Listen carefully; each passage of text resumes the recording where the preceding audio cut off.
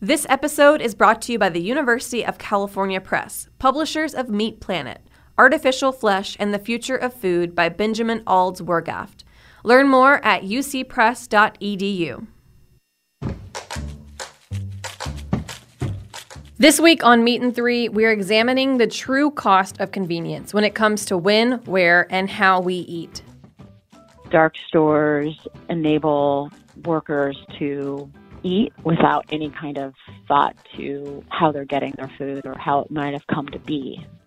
DoorDash, Uber, and Lyft in the past have pledged to spend $90 million to try to exempt themselves from the law. I could be wrong, but I think there's going to be significant regulatory pushback on driverless trucks. Tune in to Meat and Three, HRN's weekly food news roundup, wherever you listen to podcasts.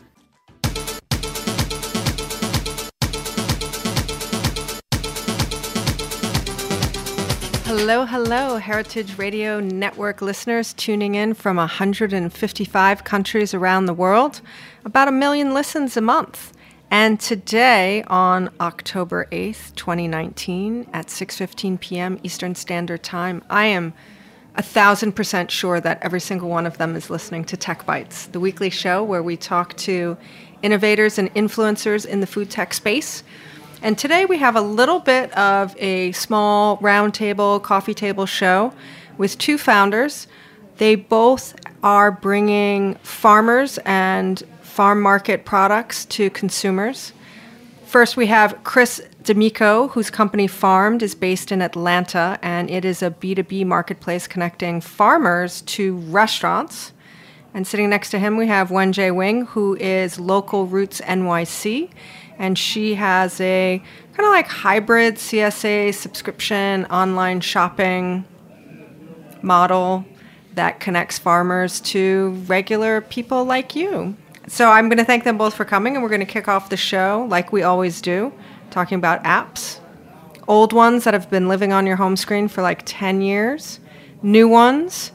Maybe one you just kind of lost because you updated your iOS and then it crunked out your app because it needed some of the platform backend that got wiped out.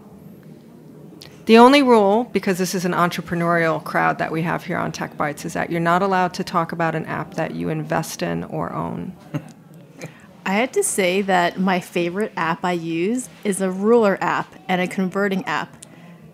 So I can just use my phone as a ruler, and the other app helps me converts currency, measurements. Weights and measures? Kilos to pounds? Anything. That kind of thing? And it'll also I was in Mexico recently, so it does pesos to US dollars, so it's kind of like a universal converting app, which is great. So the ruler one, is that one of the level set rulers? Because I, for a while, had that on my phone where you use your phone to see if something's level, if you're, say, installing a bookshelf. Yeah, I don't use that functionality of the app. I like to use my eyes for that, but I don't tend to build bookshelves yet. But I do use it a lot for the ruler app. Just basic things like, is this 3 inches? I don't know why I use it so much, but I do. What was the last thing you measured? I think I was on the airplane and I was measuring how big someone's laptop was because I was trying to compare it size-wise to a sticker I wanted to get printed for the side of a home delivery box. Pretty nerdy, but it's those little things you can do like on the subway or on a ferry ride to like make use of your time if you're trying to get something done for work. So what's the name of your ruler app? Oh my god, I think it's called like Ruler 2.0. I should check. I'm sure there's a bunch of them. I wish they had fun app names like I Rule or like You Rule, but they're always like something boring like Ruler 2.0. Maybe because it's developed by somebody who's not native American speaking and doesn't know the sort of nomenclature and vernacular to be able to say something like that. Yeah, I also think someone who would come up with the idea of building a ruler app probably is... Could be you. That's true. That's true. You could build a competitor called iRule. I would have a competitive app that also just rules on if a joke is funny or not. So a judgmental Yes, app. It's a very judgmental... whoopsies. I'm a Libra. I think that's part of our trait. Okay, so weights and measures and conversions. What about you, Chris? What's your current most used favorite app right now? Although most used and favorite are not necessarily the same thing. Yeah, I got to say, this is going to be old school because I'm an old guy, but Amazon. Only because I get calls from my children, college kids, my wife, we need this, we need that. And I'm just like, yeah, no problem. We got it. Just hit the button, it shows up. So, Okay. I'm not a real app-based guy. I'm not on social media, or I'm definitely not measuring anything on airplanes. So it's more just the convenience of I need something, it shows up. I know. Okay. Sorry. Well, that's Nothing okay. cool. I mean, it was. That's okay. I have every now and again I have guests come back on the show, and there's a guest who comes on, and almost every time from the first time he was on the show, and then subsequently he'll maybe talk about another app, but always give a shout out to the app Shazam, Which is one of the original school. old school apps. I have Shazam on my phone, and I use it every now and again. It's funny. Some of the apps that I think everyone uses, I don't know how to use. Like, does Shazam save the songs that you... It doesn't save the songs, but it'll save the list of the songs that you listen to. Okay. So you can track your history. And then in the original version, it just told you what song it was, but now it'll push you to links to where you can acquire the song. I'm a kind of a weird millennial where I will do things like I could edit a movie on my phone, but I just downloaded Spotify as an app, and I don't have the Amazon app on my phone. That's mostly for, like, moral reasons, self-control. I'm trying not to buy things on Amazon. Don't shop. It's too easy. I'm trying not to shop / get their packaging, but also it's the shopping thing. I know a lot of friends that get drunk, for example, and they just shop on Amazon, which is crazy to me. This is a good segue, though, Yeah. into the actual topic of the show, Amazon. The three of us had a phone call last week to talk through what we were going to talk about on the show. And Wenjay brought up a very good point when we were talking about why do farmers need to be online? Why do they need to have digital platforms? And there are a lot of different answers. Farmers may be needing help to update their business, like anybody who has a job that is a specialty that's not IT. If you do something in life and your job is not in IT, you need help being online. But Wenjay made a very good point in that today's consumer, whether you're a restaurant or a millennial or a parent, people have become used to and expect a certain amount of convenience and things that they can transact on a smartphone or on a computer. So much so that if a business is not able to transact online or on a digital platform, they're going to start losing more and more. And the Amazon as a company and an entity, it's enormous and global. It's really difficult to avoid it if it's there. I mean, perhaps you, by not even installing it onto your phone, is a way to avoid it. I actually recently just did purchase some things on Amazon, which we can get into a little bit more of what you were saying about, the moral issue. I was buying books, and I bought all of them from used booksellers around the country. So one was out in California, and it was some book fund that funded something. One was another used bookseller in another part of the country. And, they had the ratings in the stores, and, they had done thousands and thousands of sales and the name, and you could visit the website of the shop. And I thought that was great. So I tend to buy used books nowadays, because I don't think there's a need to buy new ones, and I prefer paper.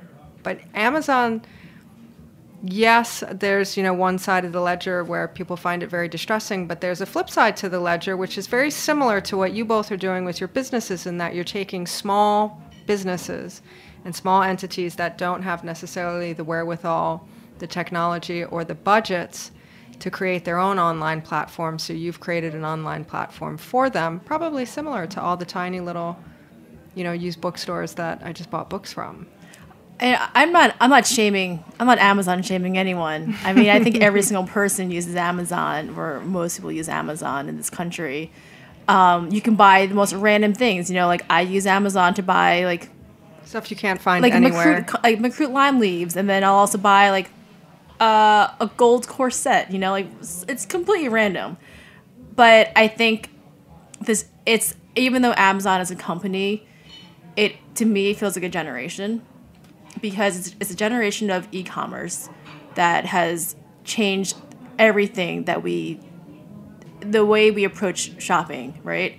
And then life. We expect everything to have free returns. We expect everything to have a 2 or 1 day shipping. For free. For free, exactly. And those are things that it's really hard, I think, for most people to understand the difference between a produce item that's not shelf stable and a product that most people are purchasing. Most products on Amazon, most people are buying things like clothing or, books, which it's easier to do that. It's easier to ship something for really cheap, and you don't have to think about the fragility of the product, or the temperature chains, and also if you're also talking about what kind of product you want. If you're talking about the products that I think that Chris and I are working with, it's food that has to be grown in a slow manner with a lot of attention to detail for high quality, and to get that food really quickly to people on demand all the time and always getting what you want is in pristine condition. In pristine condition is impossible. Like,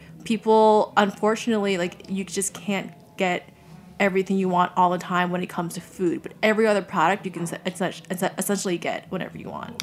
So it's kind of complicated. So, Chris, you have the Amazon app on your phone and you use it at will. Did you think about Amazon when you were building Farmed? Absolutely. That translates. I want what I want. I want it now. We're all on that boat. It's on demand. Why shouldn't chefs have that same ability for the food that they're, the ingredients they're using to cook the meals that we all want? Do we want our professional lives to catch up to our personal lives? Every chef, restaurant owner, person who works in a restaurant, staff, purchasing, they all have Amazon in private life. Sure. Why shouldn't they have it in their professional life? I mean, that's the point, right? So, the system, the way it's set up now, is for high volume, big food coming from, on average 1,200 miles away from us. That just doesn't make any sense. So there's all this food within, 150 miles to 3 hours of us. And you're based in Atlanta. We're based in Atlanta. And what's the reach of your company? Because that really is 3 hours outside of Atlanta. This is kind of our window. Which is a fantastic geography for amazing food. Yeah, and so, it's access over assets, and why don't we have access to all this food that's closest to us? Why wouldn't I source that first? Fresher, faster, safer, and then the whole, I don't want to pay more. And we talked about that before is, somehow the local food system got priced out of the market. Like, it's more expensive. Like, that doesn't make any sense. It should be. How did that happen? I think because of the assets. How did a piece of fruit from New Zealand become less expensive than something from upstate Because it's New high York? volume, right? I mean, you got to think of the food system, right? It's industrialization of the food system. So it's all 18-wheelers and large warehouses and moving it through. And so we need to buy bulk and, but like you said, the food is highly curated products coming from these farms that, blood, sweat, and tears has gone into, and, they're not volume players, but why should they be locked out of the market? In fact, the demand is for their product, not for the fruit from New Zealand. And how do you do that without adding this, huge, overhead cost on it to get that food to us? It's really a logistics problem. I mean, that's it's at the also end of the day. The point of view of the middle business. Because sometimes, we were actually just before we went on the air, we were talking about the whole Grubhub website gate and the restaurant delivery services. And in many ways, they are the middle business that's just taking a cut to pass one thing from one to the next. So in some instances, inserting yourself into the, transportation and sales process is just simply inserting yourself for profit. But what do farmers tell you that they need in order to connect their businesses to the restaurant business? Sales and logistics. Mm-hmm. That, we are a sales and logistics supply chain as a service, if you will. Farmers typically are going through these middlemen, as you call them, that own all the warehouses and the 18-wheelers that you see driving through, city centers trying to deliver last mile food. It's just not sustainable. It's not equitable for the farmers or for the buyers. You're putting constraints on how I get the food, when I can get the food. All these things are optimized for the middle person, not for the buyer and the seller. And so it was kind of re-engineering that to, create more access to this food that's closest to us, and to do it without, adding costs. In fact, we wanted to, farmers get 3 times the profit margin when they sell direct versus wholesale. It's pretty simple. That's why they go to farmers markets. But imagine this digital farmers market that's focused on food service customers that want to buy, larger, bulk items, but they don't want to buy, half of an 18-wheeler. So there's some middle ground there that makes sense for them to be able to access this food in a cost-effective way, and that's sustainable. And I think the transparency part is a big piece too. Knowing where this food comes from. The reality is that we all are sitting here with wearing outer garments that we can tell you what country origin these clothes were made from, but everything you ate today, you have no clue. Does it just seems backwards? Yeah. So both of you are talking to farmers in different parts of the country, and you both have a slightly, you both have a different platform and end user. What are the kinds of things that farmers are telling you that they want from technology, or that they could use help with in terms of their online presence or their digital sales? Are they aware? Do they have Amazon in their pocket also, and they want to figure out how to turn their farm into that? Or I wouldn't say it's trying to turn their farm into Amazon. I think it's just, I haven't met a farmer yet that didn't want to make more money. It's a tough business. They definitely don't want to be in the delivery business, and they don't want to be in the sales, chasing checks and trying to get paid business. They want to farm. So, how do you build a platform for them that's optimizing their business, as well as the demand side, the chef, or even a grocery store who, wants to buy from small farmers that are within a couple hours of them, and be able to provide those products to their consumers, right? But again, they get forced into the high volume game too, where I can't buy your shishito peppers because you can only sell me 2 boxes of them. But when you start to aggregate all that network of farmers together, you get a really dynamic marketplace that allows you to connect to these products much more quickly. I think when you just said network of farmers, I want someone to build that. An online network. I built it. Yes, you built it. Well, it's a good plug for you. Because I definitely think last mile meaning for farms to get their produce into the destination they're trying to sell to, right? So, for us, it's for New York City. No farm. I have not met one farmer. I met some farmers that are okay with doing Instagram. I have not met one farmer that wants to deliver their produce into New York City. It's the worst thing for them. It's a struggle for local roots because we have lots of standards for the kinds of farms we work with, and then on top of all those standards is trying to find a farm who will deliver to New York City.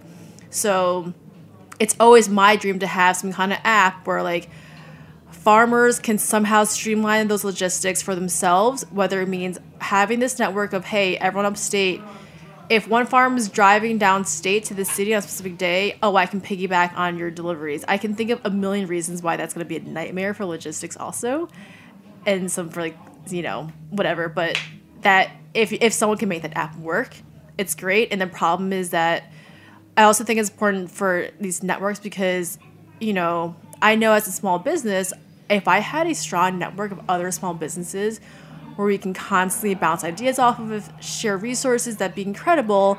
And why does it never happen between small businesses in New York City or small farmers upstate or Pennsylvania?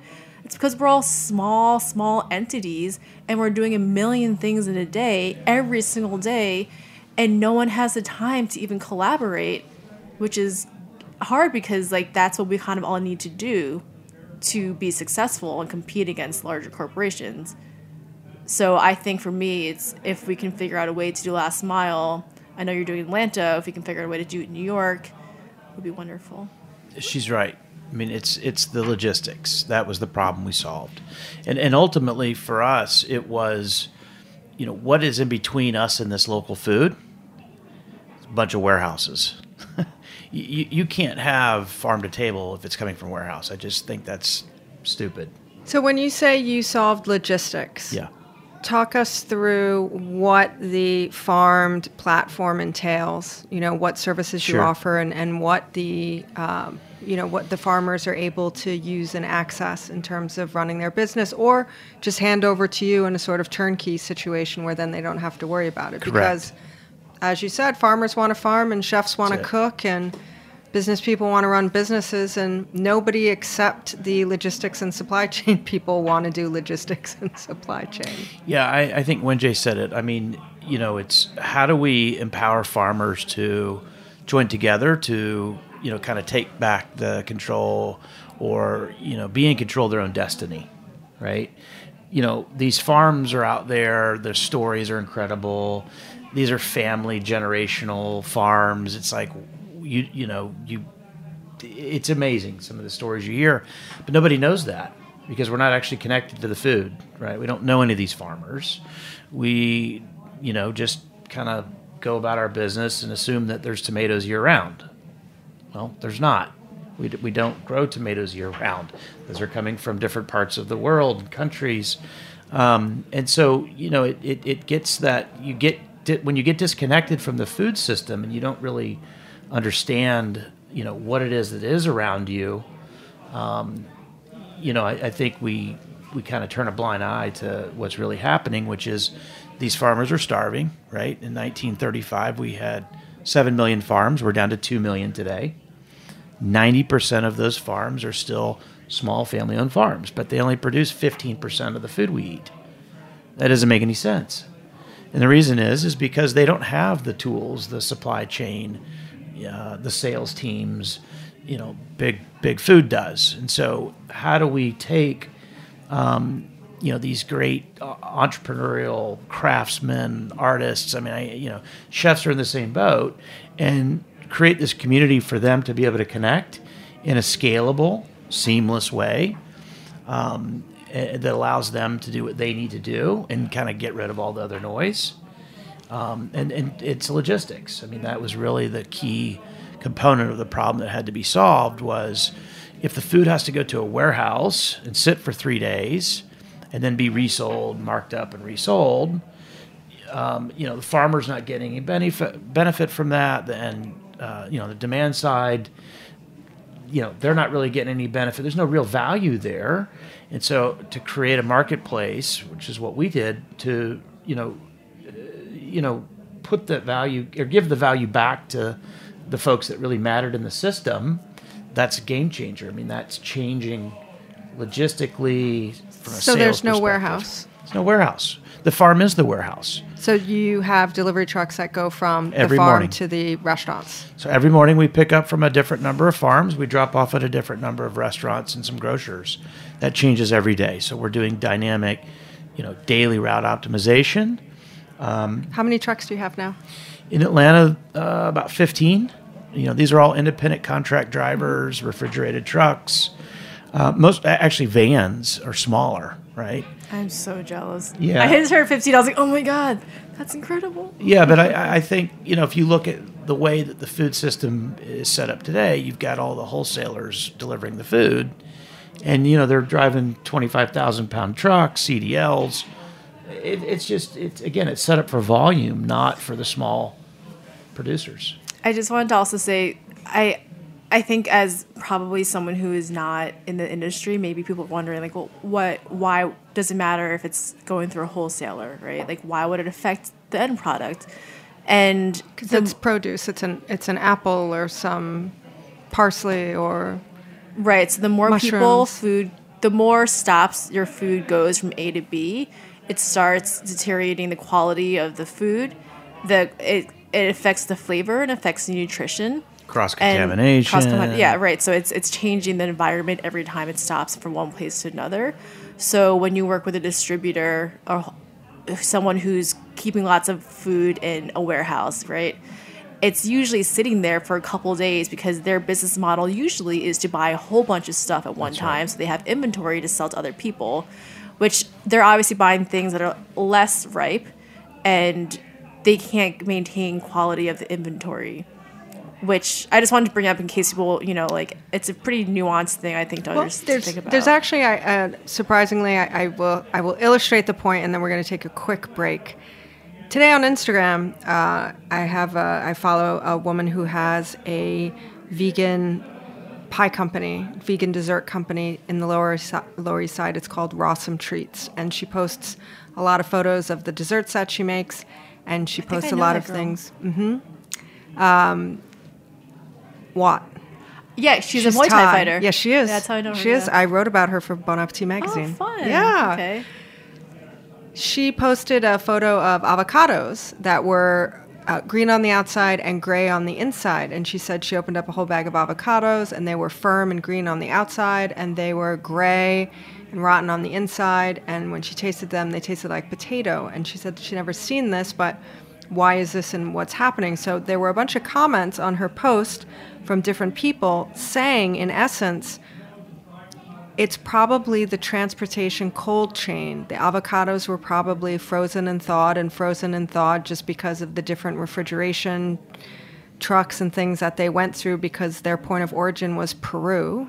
And so that's why the outside, they were picked green and not yet ripe, so they're green and hard. But at the interior, if it was frozen and thawed, it's basically created the air pockets, which then created it, allowed it to sort of rot, which is exactly what you're talking about in terms of how food can deteriorate when the farther away it comes from, the more stops it, takes, the more points of transit it has. And sorry, go on. Well, I was going to say, when profit is your only goal, and that's the primary goal, that's what you're going to have, right? Meaning, shelf life is the name of the game. Mm-hmm. It's not fresh, high quality, the best. Like, why are we trying to make food not food? Yeah. You're not. Exactly. Stop making food into a cup. It's not supposed to be shelf stable. That's a different show. That's the plant-based show we did last week. It's a profit thing, right? I mean, if you can get frozen strawberries from Egypt for pennies on the dollar and resell them for a lot more money, you have to pay dividends, and there's stockholders and all those things. And let's not forget that happens with meat also. So when you're buying meat at the supermarket, it's been frozen and then de-thawed, and your turkeys, a little plug because we sell fresh turkeys for Thanksgiving, your turkeys are like 6 months old. Yes. And even if it says it's fresh, that doesn't mean it's never been frozen before. So it's frozen at the time of slaughter, and then it was de-thawed, and the quality of that meat changes. Mm-hmm. That's right. And that's why your turkey's dry. Yes. That's why your turkey's dry. That's why your turkey's dry. That's why your turkey's dry. Well, we here at Heritage Radio are not for profit. We are actually a 501c3 nonprofit. We are a .org. We keep the lights on and the mics hot for the last 10 years. This is our 10th anniversary. We've been on the air for a decade, supported entirely by our members who are listeners like you, grants, and underwriters like this one. Stay with us.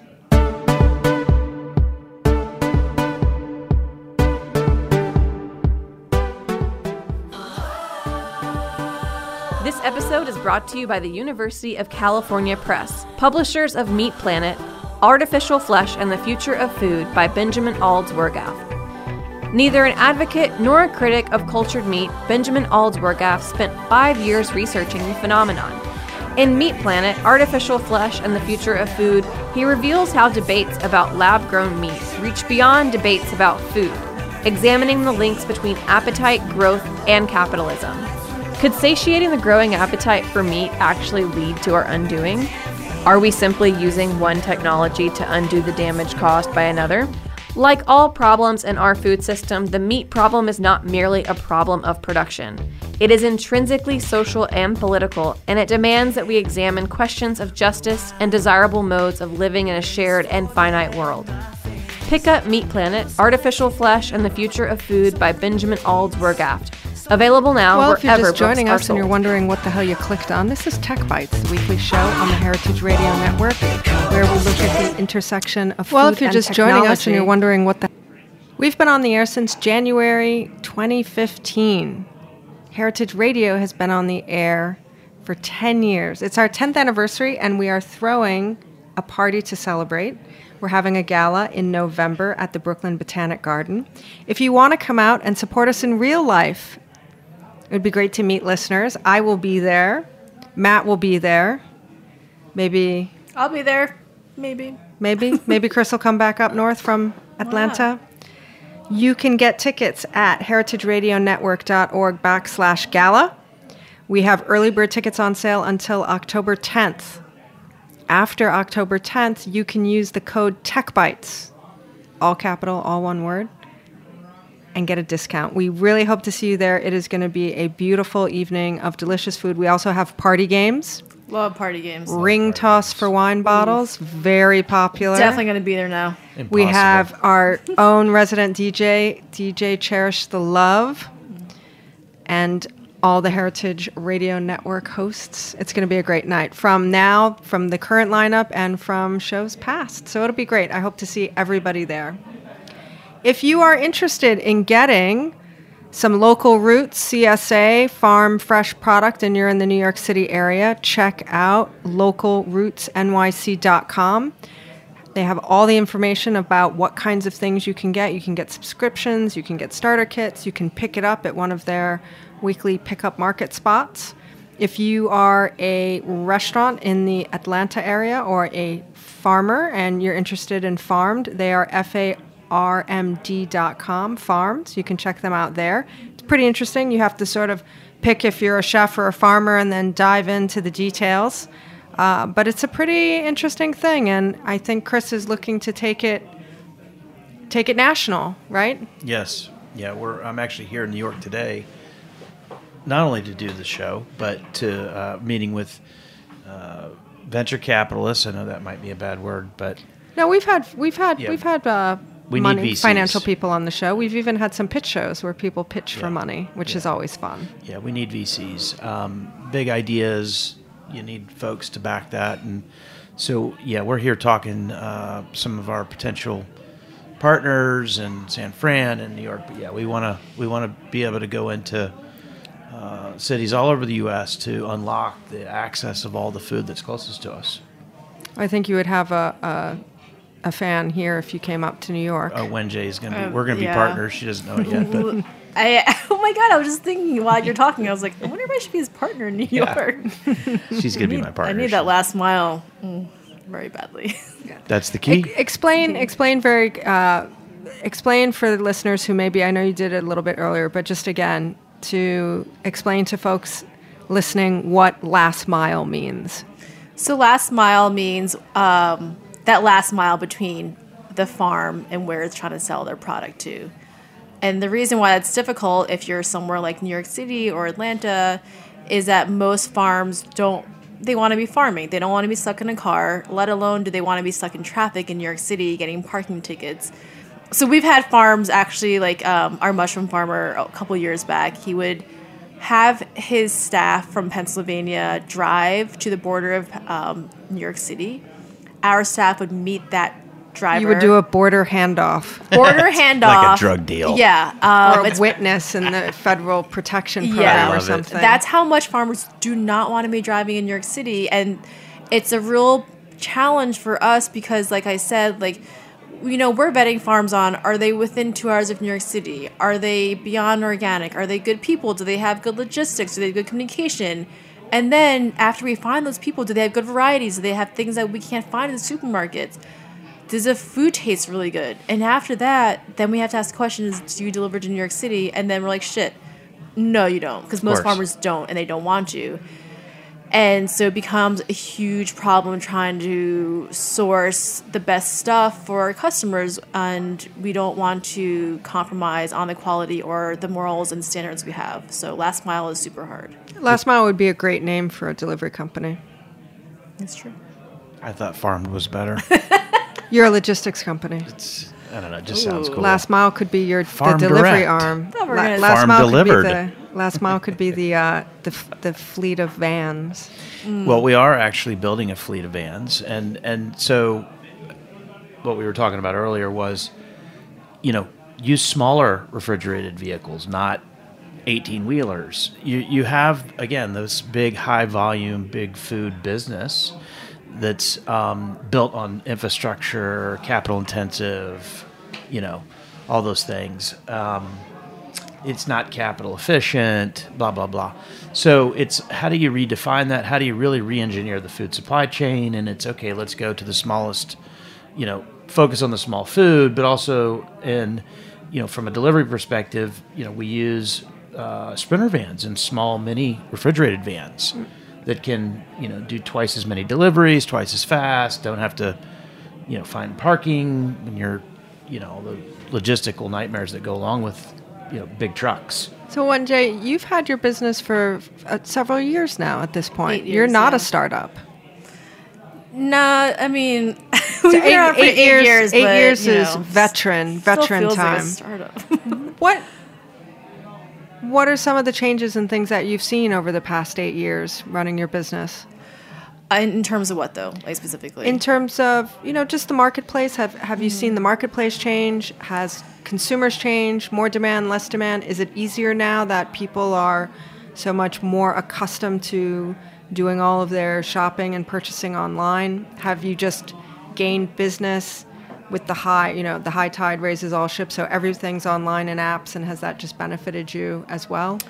Okay, I'm going to bring up a couple of topics. Okay. One, I was going to say that I think that in addition to last mile, a huge challenge is transparency. And It's very popular. yes. People want to have it. Not everyone does. so if there's any developers out there, hit me up to help me build this app. I want to be able to show people what you're actually purchasing when you're purchasing a well-grown vegetable, for example. Because I think it would change people's value of understanding of food if How they would understood. you show that to them? Well, you can say, okay, so say it's a carrot grown by one of our farms, right? You take that and you compare it to supermarket carrot, and you can say, this carrot actually has X amount more nutrients in it. It has this much more sweetness in it. It's not, spreading pollutants into the dirt. It's affecting your nutrition this way. I think all these things you can actually, with technology, if the money and time is spent into it, do the research and show people scientifically why local and regeneratively grown food is actually better for you and the environment. And no one knows it right now. And it's been my mission for, I think I started this mission a year and a half ago of just trying to educate people on a deeper level of why this is really important and why it's a better product for you and the earth. But if we can show that in a very easy, digestible way. Like the side-by-side comparison on Instagram, for example. Yeah. Could work. Mm-hmm. Yeah. Anyway, so I think that's one huge thing that's missing from our... In addition to that, I think, before you were saying that something imported could be cheaper because of X, Y, and Z reasons, but I think a huge thing is that you don't know the values of that farm. I mean, the farms we work with, we know they're paying their staff well, right? And that is a huge thing. And those morals that we all uphold as these small businesses within our food system, it's the reason why the product is higher. It started with the coffee business, where people started taking a look in a significant way at how their coffee beans were being grown. And then we have things like fair trade, which doesn't have anything to do with the taste of the product, but it has to do with the way the product was produced and made and the people who worked on it. It's funny that you say that. Thrive Coffee, a little shout out. It's one of my best friends, CEO and founder.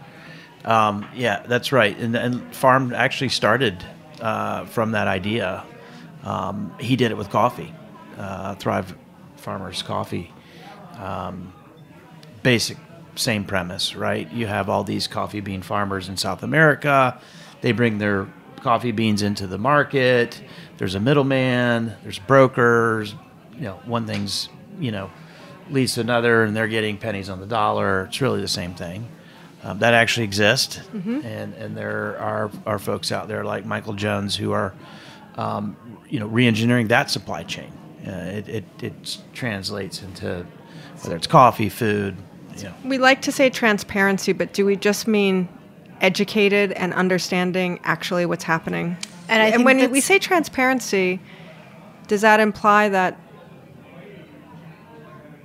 there's the opposite end of the spectrum of that is something that's trying to be hidden? This transparency imply that we're revealing something that was trying to be hidden or not? Because what you're talking about is just having an understanding of, just a clear understanding of the facts of the business and the product. I think that's a really great point in terms of also what I was thinking about trends I've seen, is that, yes, one might think organic food is now more popular and it's more available in the marketplace. But that doesn't necessarily mean that people are either purchasing those products, because organic, the industry might be more profitable because there's more organic snacks out there. I don't know how many people are buying the organic produce, but then also I would say that I think it actually does hurt businesses like ours or smaller markets, because if that's you go, become commodified also. Yeah, it gets greenwashed, right? Because people are thinking, oh, I can go to the Walmart and I'm getting local produce. I'm doing the right thing. It's also cheaper. So what's the difference between that and local roots if they're also selling local produce? But there's a massive difference that it's hard for people to understand, because because there's so much marketing around a Walmart product versus a small company like ours.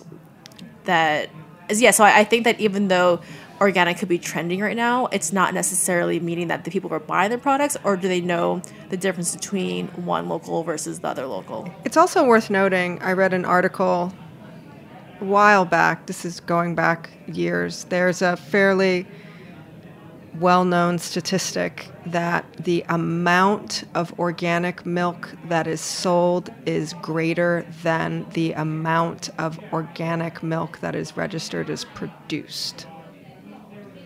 I haven't heard that, but that doesn't surprise me. Right. So, I mean, there's that. There's a lot of, again, the whole food system is opaque and it's just a big shell game. Yeah. Let's be honest. I think for us, transparency means, how about let's just start with where is the food coming from? Mm-hmm. And then, who's the farmer behind that? What's your story? Why do you do what you do? I have yet to meet a farmer that does the exact same thing as another farmer, right? They all have their unique, tools, tricks of the trade, all those things. Soil's different. I mean, there's so many variations. Microclimates. Yeah, seeds. that's right. I mean, they're literally artists. It's a craft. It's so unique. And chefs are in the same boat. And so here you have these two, I call them the original entrepreneurs. I kind of feel like, restaurants are the original startups. Yeah, I mean, this isn't like some foreign idea. Like God created us and food, and like we're supposed to eat the food that's around us, not 1,200 miles away. But I think that, it's just starting with, where does the food come from? If we have, again, I'll go back to the clothing thing. Like, I don't give a crap where my shirt came from. I really don't. You should. Well, I'd rather, I would if Why not? Well, how about tell me where the food that I'm putting in my body comes from first? Work from the inside out. and then it'd be good to know that my shirt came from Thailand. And I love shirts from, all these other places. But that to me is the biggest, like, you got to be kidding me. That's, I think, the biggest piece of the puzzle is, let's start to educate people where this food's coming from. Let them make choices. Connect with these farmers, understand what they're doing or not doing for that matter, and let the consumers pick winners and losers. So I am happy to have you both on the show. Keep me posted on what's happening, and as the businesses develop, and if you two do get together and actually become partners in the New York City version of Farmed, which would be very exciting. Also, any app developments. It also sounds like you need to start a farm-focused tech accelerator for, as you were saying earlier, entrepreneurs need to get together and talk to each other, which they often do. We have incubators and accelerators that are focused towards food. I've not heard one specifically towards farming, but that doesn't mean it can't happen. It's out there. Just message me on Instagram. We'll start it. We also have a lot of great farm food tech episodes in the archives of Tech Bites. We have a farm crowdfunding company. We have other food funds for accelerators. We did a great episode on the Farm Simulator Esports League over the summer, which is crazy. It's an e-game on farming. Oh my God. I heard that was I've like heard about wildly that. popular. It's so popular. They're having their own tournament. It's insane. It's a great episode, and it's also a fun one because it was a collaboration with Meat and Three, and so there's some interview packages and things like that. It's a little different from the standard Tech Bites episode. I want to again thank my guest, Chris D'Amico, coming from Atlanta to talk about Farmed. They are farmed.com. You can find them on social media at Get Farmed. It is B2B, so if you're a farmer or a restaurant or a VC person, reach out to him. We have Wenjie Wing's Local Roots NYC. She's at localrootsnyc and .com. Again, hybrid CSA type subscription, and just order online. You can get it delivered. You can go pick it up and meet people. It's basically the farm how you want it, when you want it, which is great. And I think, kind of close to the Amazon model that we were talking about. If you love Tech Bites, come back and visit with us on Tuesdays at 6:15 p.m. Eastern Standard Time. If you missed the live show, you can find us on heritageradionetwork.org in the archives, or on iTunes, Spotify, Stitcher Radio, all the great podcasting platforms. If you really, really love it and you can't live without it, come to the gala, become a member, donate some money, keep us on the air. We'd love to make 10 more years of food radio. I'm Jennifer Liuzzi, and this is Tech Bites.